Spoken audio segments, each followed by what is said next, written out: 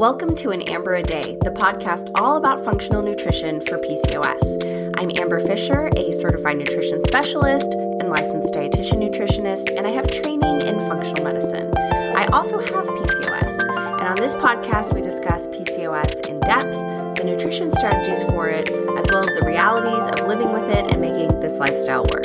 For further guidance and meal plan support, you can check out the show notes for links to my PCOS courses and programs. And if this podcast helps you, please do me a favor and leave me a review. Thank you so much for being here. Let's get into today's episode. Hello. Welcome back to An Amber a Day, the Functional Nutrition Podcast. I'm your host, Amber Fisher. And today we're coming in under the wire. So it is Sunday evening, July 11th, and this podcast is going to be published on Tuesday morning. So if you're listening to this is a very recent podcast. I've got some in the drafts, but I thought it was time that we do a question and answer. I've been wanting to record this all week, but I got caught up with this fantastic conference that I have been a part of. I'm going to spend a little bit of time talking about that, and I will probably do a few podcasts covering some of the clinical pearls that I took away, the gems that I plan to incorporate into my practice and to hopefully inform all of you about. But I just want to mention that I was at the Institute for Functional Medicine's Advanced Practitioner module for hormones, and it was kind of a dream come true.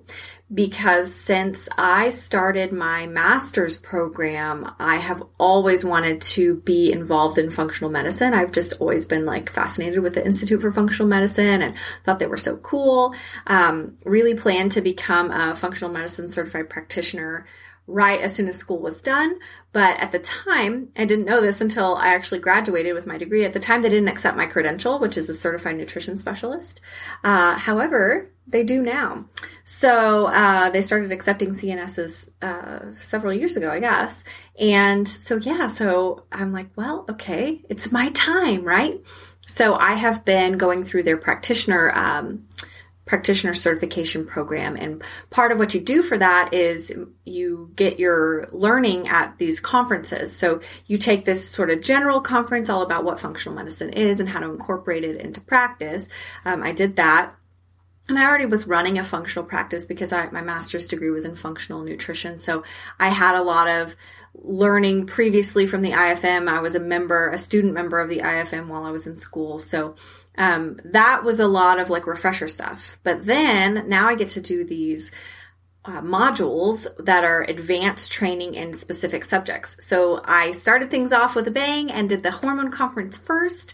And I'm glad I did. It was just so, what's the word? It was so much information. My brain is literally going to explode. We just finished up today at 4 o'clock. So it's in the evening right now. So I'm still kind of coming off of this big major event and haven't synthesized all the information yet, but I've got tons of notes written. I have pages and pages of notes, and I learned a lot. The more that I know about nutrition, the more that I realize I don't know. And it's always very exciting for me to be in a room of people and be connected to people and be learning from people who have more experience than me, who know more than I do, and just picking up on these things that I didn't know before. And now I can take that back to my clients. So I have 6 or 7 clients who just popped up for me during the conference, oh, we need to do this. Oh, we need to do that. So that is very exciting.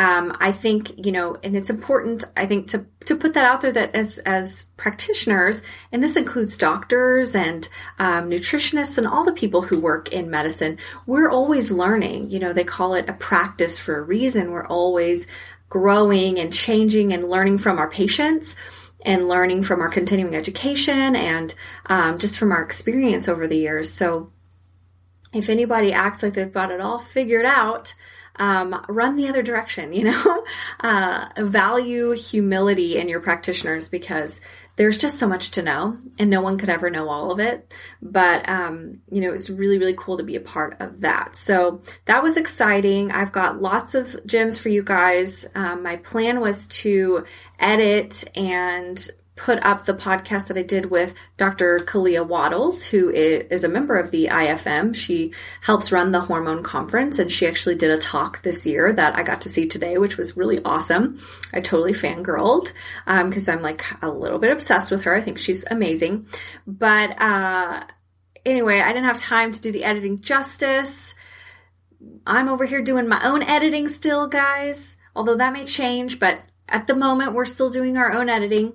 So, I thought I would just take the time and do a question and answer podcast because I got a lot of questions. Thank you. If you submitted a question to my question form, I love you. Thank you. You're awesome. If you've DM'd me on Instagram, your question may be coming up today as well.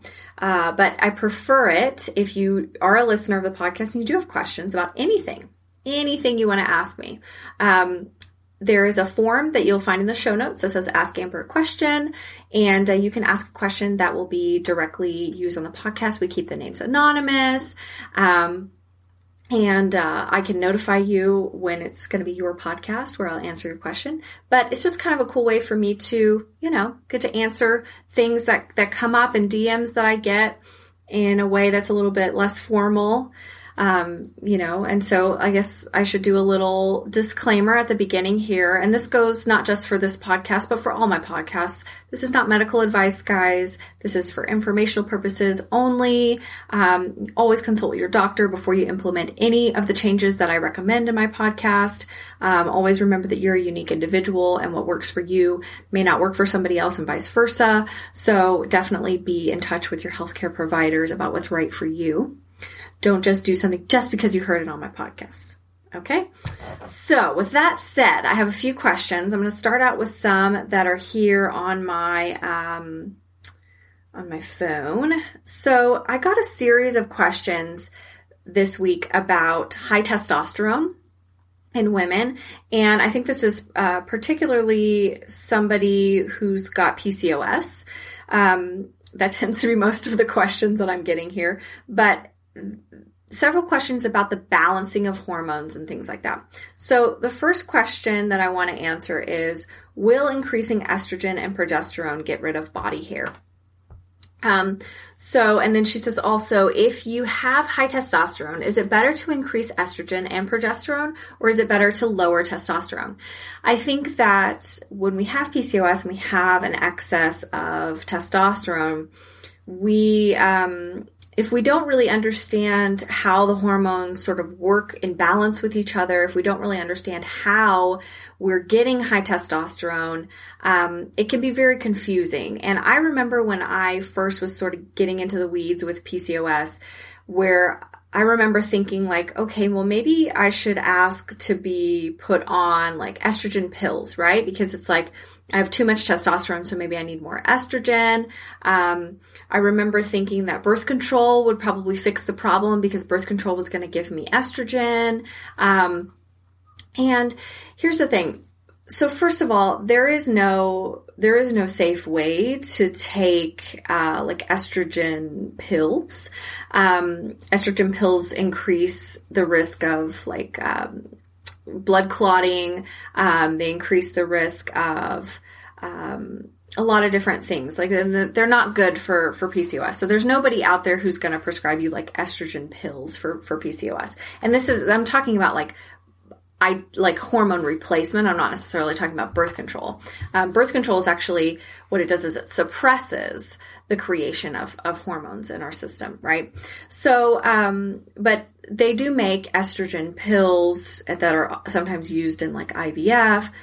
They do make estrogen hormone replacement therapy. You know, I personally am on a little hormone replacement therapy of estradiol patches and things like that. So those things do exist, but it's not something that's going to be one of the options for PCOS. And let me explain why. So in PCOS, we get high testosterone usually because of one of two reasons. We get high androgens, I should say. So we get maybe higher than normal levels of testosterone, higher than normal levels of DHEA. And we get these primarily because of insulin. Those of us who have insulin resistance, you're probably aware of this problem, but there are a lot of us with PCOS, especially younger women with PCOS, who don't realize that they have an insulin issue because their blood work looks normal. I've mentioned before that your lab work can look normal, but you can still have what we call hyperinsulinemia, so an excess production of insulin. Even though your blood sugars, your A1C, all of that can look normal, a good test to find out if you have insulin resistance or hyperinsulinemia is to ask your doctor to run a fasting insulin level on you. Now, will they do that? Will they not? It kind of depends. There are a lot of doctors who are really, really doing a lot of that these days because it's kind of a newer thing and it really seems to correlate well with issues. But there are a lot of doctors who are still kind of resistant to that. So you need to talk about it with your doctor and hopefully figure out what's right for you. But I do think that it's a great test and I like to have my clients have that run.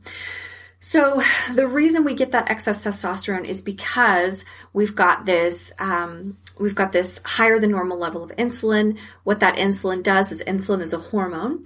And so it preferentially has the ovary create more testosterone. So when we've got that excess testosterone, it then sort of has nowhere to go. And that's why it starts getting converted. So either testosterone will get converted to what's called DHT or dihydrotestosterone, which is like a super strong form of testosterone and one of the primary contributors to facial hair and other androgenic issues in PCOS. Or it'll also get converted by an enzyme called aromatase into estrogen, actually. So testosterone gets converted into estrogen. And this is where a lot of the problems start because in PCOS, we typically, we often, I should say, don't just have high testosterone, but we also have high estrogen. And this may not show up on blood work as high estrogen. You may not get your labs and say, oh, I've got excessively high estradiol. But what may be happening is that because you are not ovulating, because you are not having a period, you are not probably producing very much progesterone. And progesterone is the natural balancer to estrogen. So we get into this vicious cycle here because having extra estrogen is very insulinogenic. So it helps produce more insulin. And then that extra insulin is contributing to us not ovulating and thus to us making extra testosterone. We're getting all this conversion happening. To top it off, a lot of those with PCOS don't detox their hormone metabolites well. So we break down our hormones in the liver, and then they go for excretion in our feces or our urine. And in PCOS, it's very common to have something called dysbiosis or imbalances of bacteria in the gut. When there are imbalanced bacteria in the gut, we may create more of what are called beta-glucuronidase enzymes, which are enzymes that basically take estrogen that's ready to come out of the system. It's all packaged up and unpackage it and put it back into the bloodstream. So we really get a lot of vicious cycles going on with PCOS. And, the thing about hormones is that they exist in a balance. So if one thing is off, it'll throw everything else off. So that's where this issue is coming from. The other place that it's coming from is from excessive production of like adrenal hormones. I guess hormones is the right word. So like excess production of cortisol, excess stress in the life, stress in the diet, all those kinds of things can upregulate the adrenals, which then can upregulate the creation of androgenic hormones. Okay, and those can steal energy from the creation of progesterone. Another reason why we might have low progesterone. So here's the deal. When it comes to hormones, the hormone that most effectively helps block facial hair production in PCOS is progesterone. And this is why a lot of women with PCOS do really well on something that's called cyclical progesterone therapy, which is basically where you will get bioidentical progesterone. So this is something that your doctor can prescribe called Prometrium. And that bioidentical progesterone, you take it at certain parts of your cycle, like when you would naturally produce progesterone during the second half. And it kind of helps mimic what your body should be doing, but probably isn't doing because you are not having a regular period. that progesterone can be really helpful at blocking those receptor sites and making sure that you're not producing as much facial hair. So progesterone does play a role in facial hair, and I think you'll notice that. I know that a lot of my clients have been on bioidentical progesterone, or cyclic progesterone therapy. I did cyclic progesterone therapy for years, and I did find that when I was on that, or by extension, when I was treated for endometrial cancer with high dose progesterone, that I stopped producing as much facial hair. So it definitely does something. So that is where I think we have the most leverage. Now, this is stuff that may not be a possibility for you. So again, you have to talk with your doctor, because not everybody is a good candidate for progesterone therapy, especially if you're like on birth control or Mirena or whatever. And I should say too that what I'm speaking about here is bioidentical progesterone. I'm not talking about synthetic progestins, which would be things like Mirena or the things that are in birth control and stuff. Those don't have the same effect. But if you are a person who is a candidate for cyclic progesterone therapy, I think it's worth trying to find a doctor who will pursue that with you, because I know for me it made a huge difference in my health and my quality of life. Progesterone helps you sleep. It's awesome. It's awesome to not produce as much facial hair. But if you can't do it for whatever reason, there are some things that you can do to help promote progesterone production. Vitex is one thing that can help promote progesterone production. However, you shouldn't take it if you're on birth control, and you really should use that under the guidance of a practitioner, because you can do that wrong. It's not potent forever. Your body can get used to it, so you have to do it in a certain way. And I can't go into all of that here, but if you have the opportunity to work with a practitioner who's got some comfort level working with herbs like Vitex is a great option for helping to increase your progesterone if you're not on birth control. Other things though, if you can't do that, let's say you are on birth control, right? There are other things that can lower testosterone. There are supplements and there are herbs. And I may do a podcast at some point on things with that, but I'm going to leave that there for now, because that really answers the question of what to do. Is it estrogen? Is it progesterone? But to kind of answer the question once and for all, taking estrogen will not help. I think taking estrogen would really just add fuel to that fire, and that's a big reason why it's not really an option with PCOS.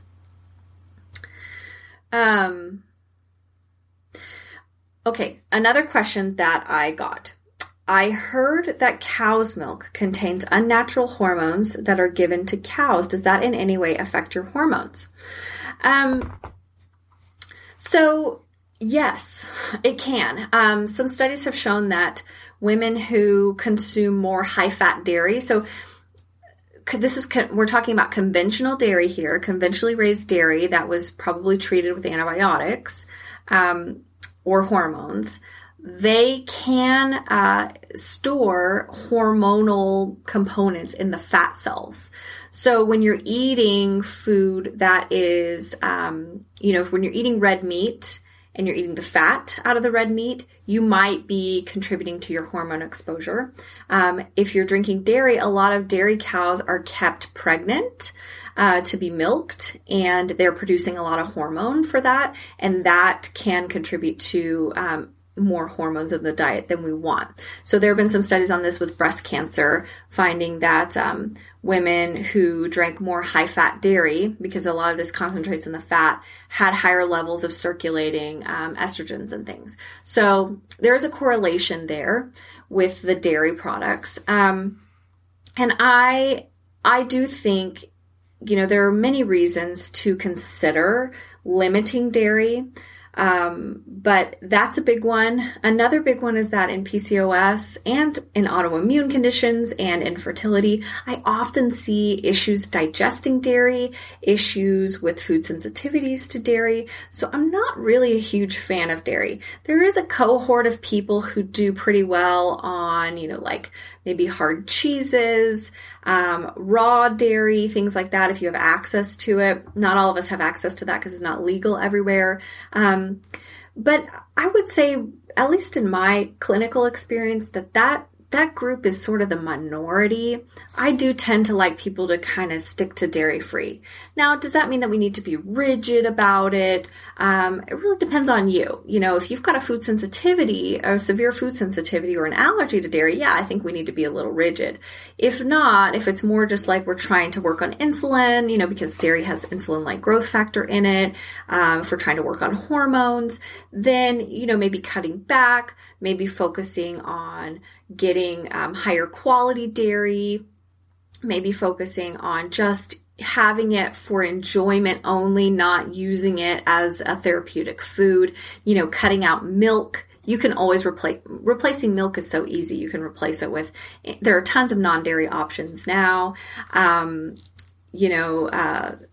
If you can get non-GMO soy, like soy milk is actually a helpful option for blocking estrogen alpha receptors, which are the kind of the more dangerous ones. So it actually can be good for you. So there's a lot of options for replacing milk.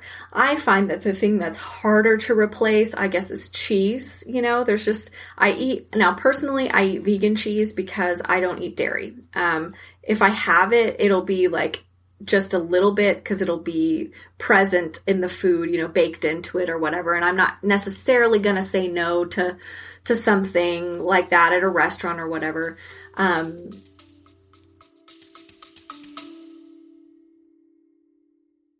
Hey, quick question for you. Are you someone who wants to be fit, healthy, and happy? And what if I told you could get your dream body by simply just listening to a podcast? I'm Josh. And I'm KG, and we're the hosts of the Fit, Healthy, and Happy podcast. Listen, we get it. Fitness isn't easy. Carbs, no carbs. Just stop, okay? It doesn't have to be that complicated. And that's why we made this podcast. We get straight to the facts so you can become your best you. So the way to check us out is click the link in the show notes or search Fit, Healthy, and Happy podcast on any of the major podcast platforms. We'll see you soon. Just to say no. However, 90 to 95% of my life is spent dairy free. So when it comes to like meals where it requires cheese or cheese would make it better, I eat vegan cheese. However, I will admit that even though I don't really eat dairy and so I haven't really had it in years, even I can tell that the vegan cheese is not quite as good as the real cheese. Now, I will say they are getting better with those vegan cheeses though, guys. They are getting better with them. So, you know, but that's the thing that people I think complain about the most is like the replacement of cheese. They miss cheese. So these are places where like, okay, if we're going to have dairy, let's find the place where we really miss it the most, or the place where we're really going to get the most enjoyment out of it. And that's so important with food. It's so important with food to choose things that fill us up, right? And to help our taste buds change so that we're not getting filled up with fast food, but that we're really starting to enjoy the flavors, the deep flavors, and the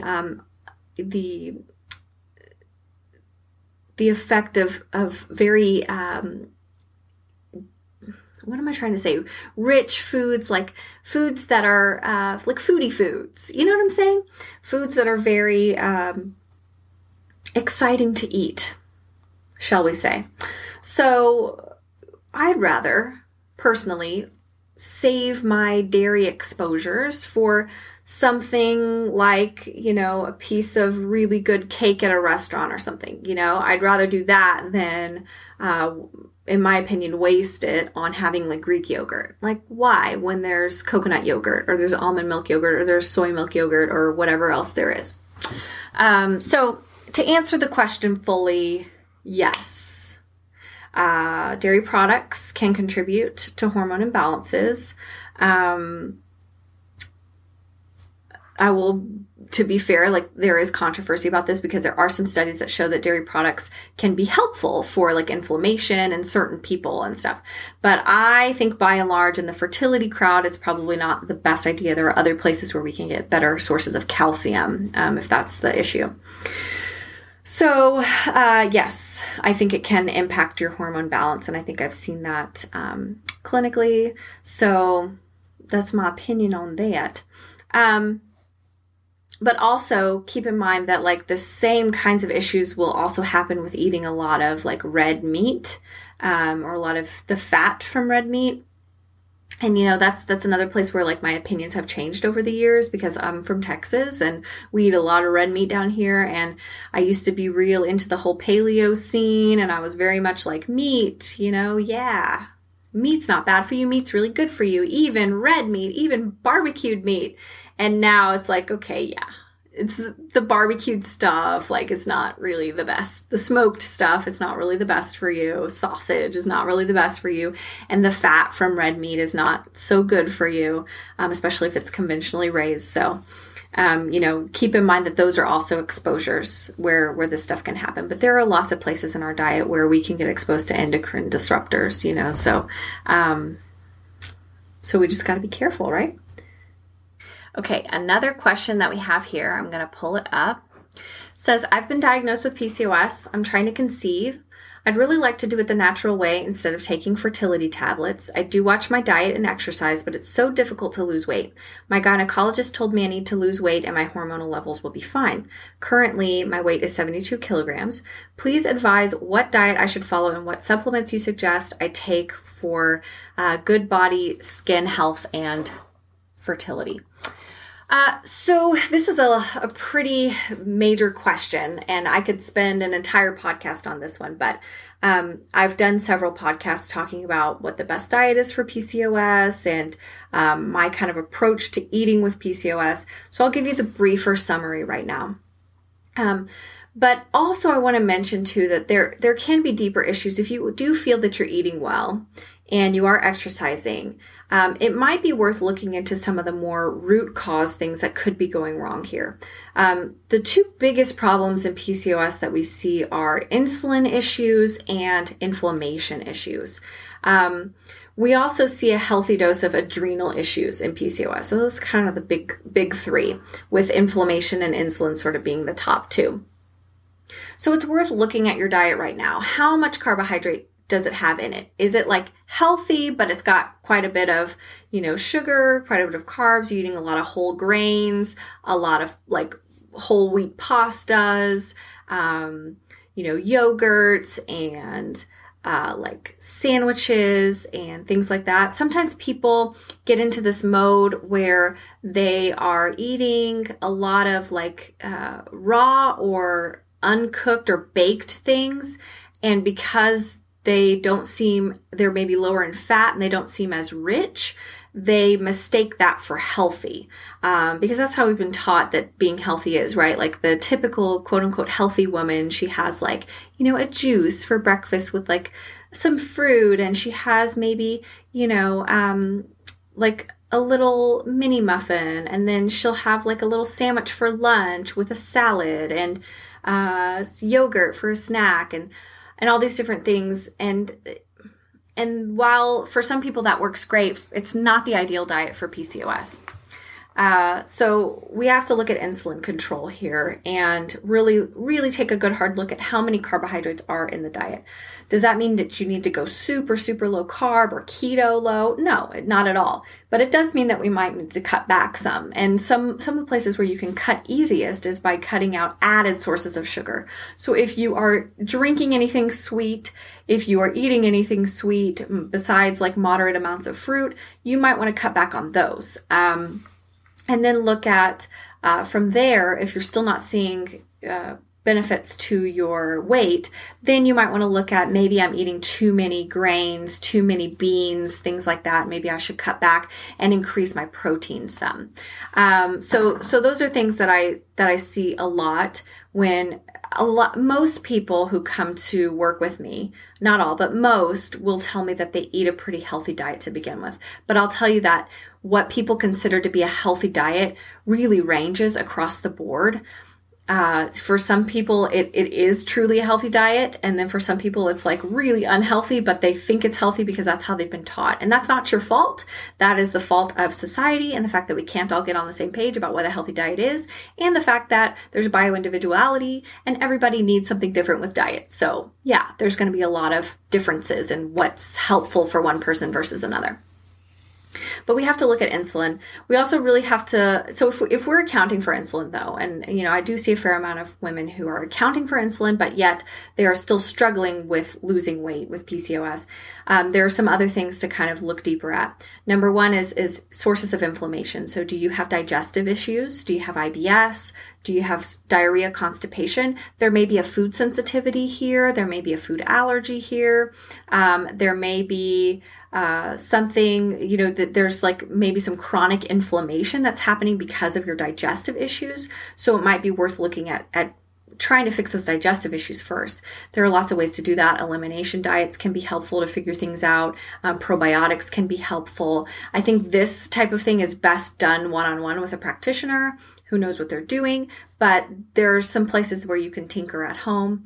And then you want to look too at adrenal issues. So what kind of exercise are you doing? For PCOS, typically what's best is strength training, heavy weights, spaced out. So like twice a week maybe, and then doing just light things like walking. If you're doing chronic cardio or you're, on the elliptical 6 days a week, or you're going to one of these circuit training workout things like every day, that's a lot on the PCOS body. PCOS body tends to do well with maybe slower movement, and more resistance. And I've seen that firsthand. I know you hear that a lot out there. There's a lot of influencers saying that, and there's actually a lot of truth to that. That's how I work out. I go see my personal trainer once a week and we do heavyweight circuit workout. And then I walk, I do yoga, and that's about it. I used to do 2 days a week with my trainer, and I probably should go back to 2 days a week if I'm being honest. But yeah, I don't do any like of those boot camps or things like that. I don't think those are great. And the reason is because they drain the adrenals. So they upregulate cortisol, or in the later stages, they just kind of like really, really drain you. And that can be a sign to your body that you don't feel, that you're not safe. And when your body doesn't feel safe, it doesn't like to let go of weight. Those things can also impact thyroid function. And there is a common, there's a connection between PCOS and thyroid issues, hypothyroid issues, Hashimoto's. So you need to get your thyroid checked as well. And sometimes people think they have PCOS, but they really have a thyroid issue. So it's worth looking into that.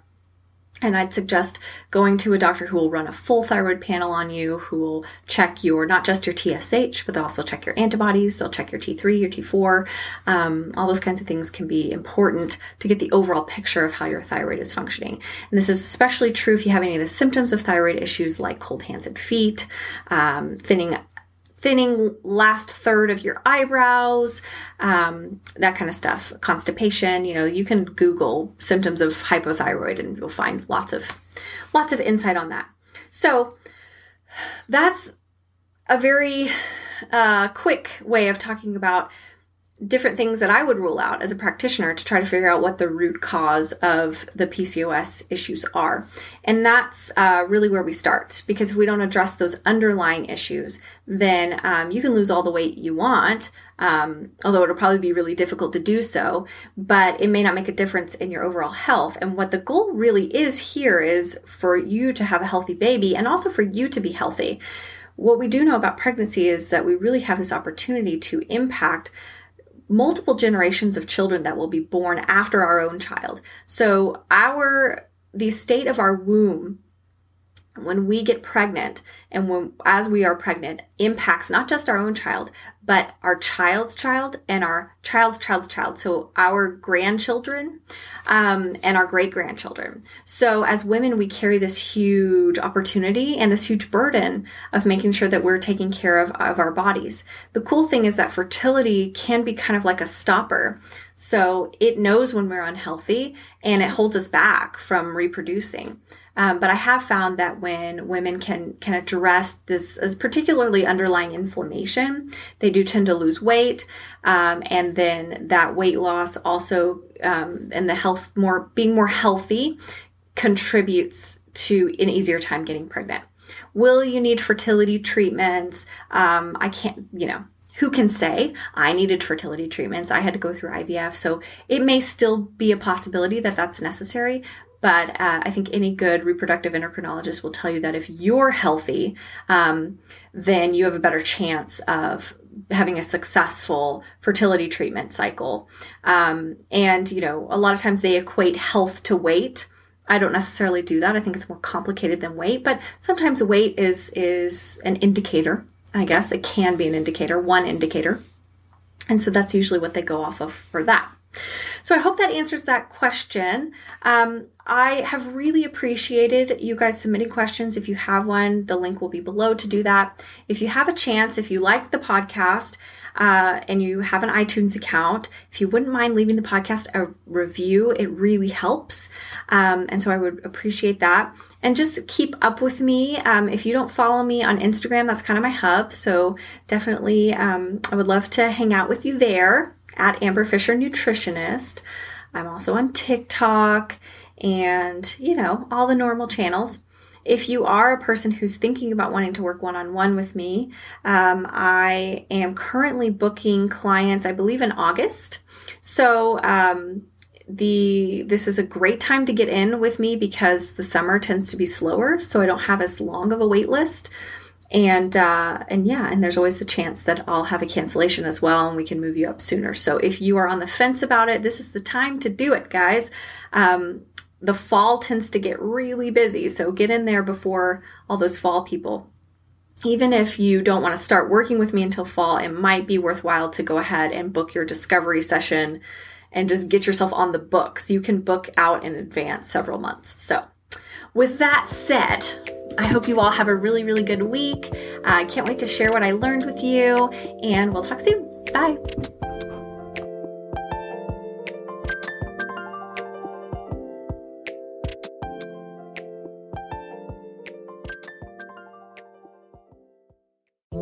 If you learned something today or you enjoyed today's episode, or both, I'd love it if you would leave me an iTunes review and share this with a friend.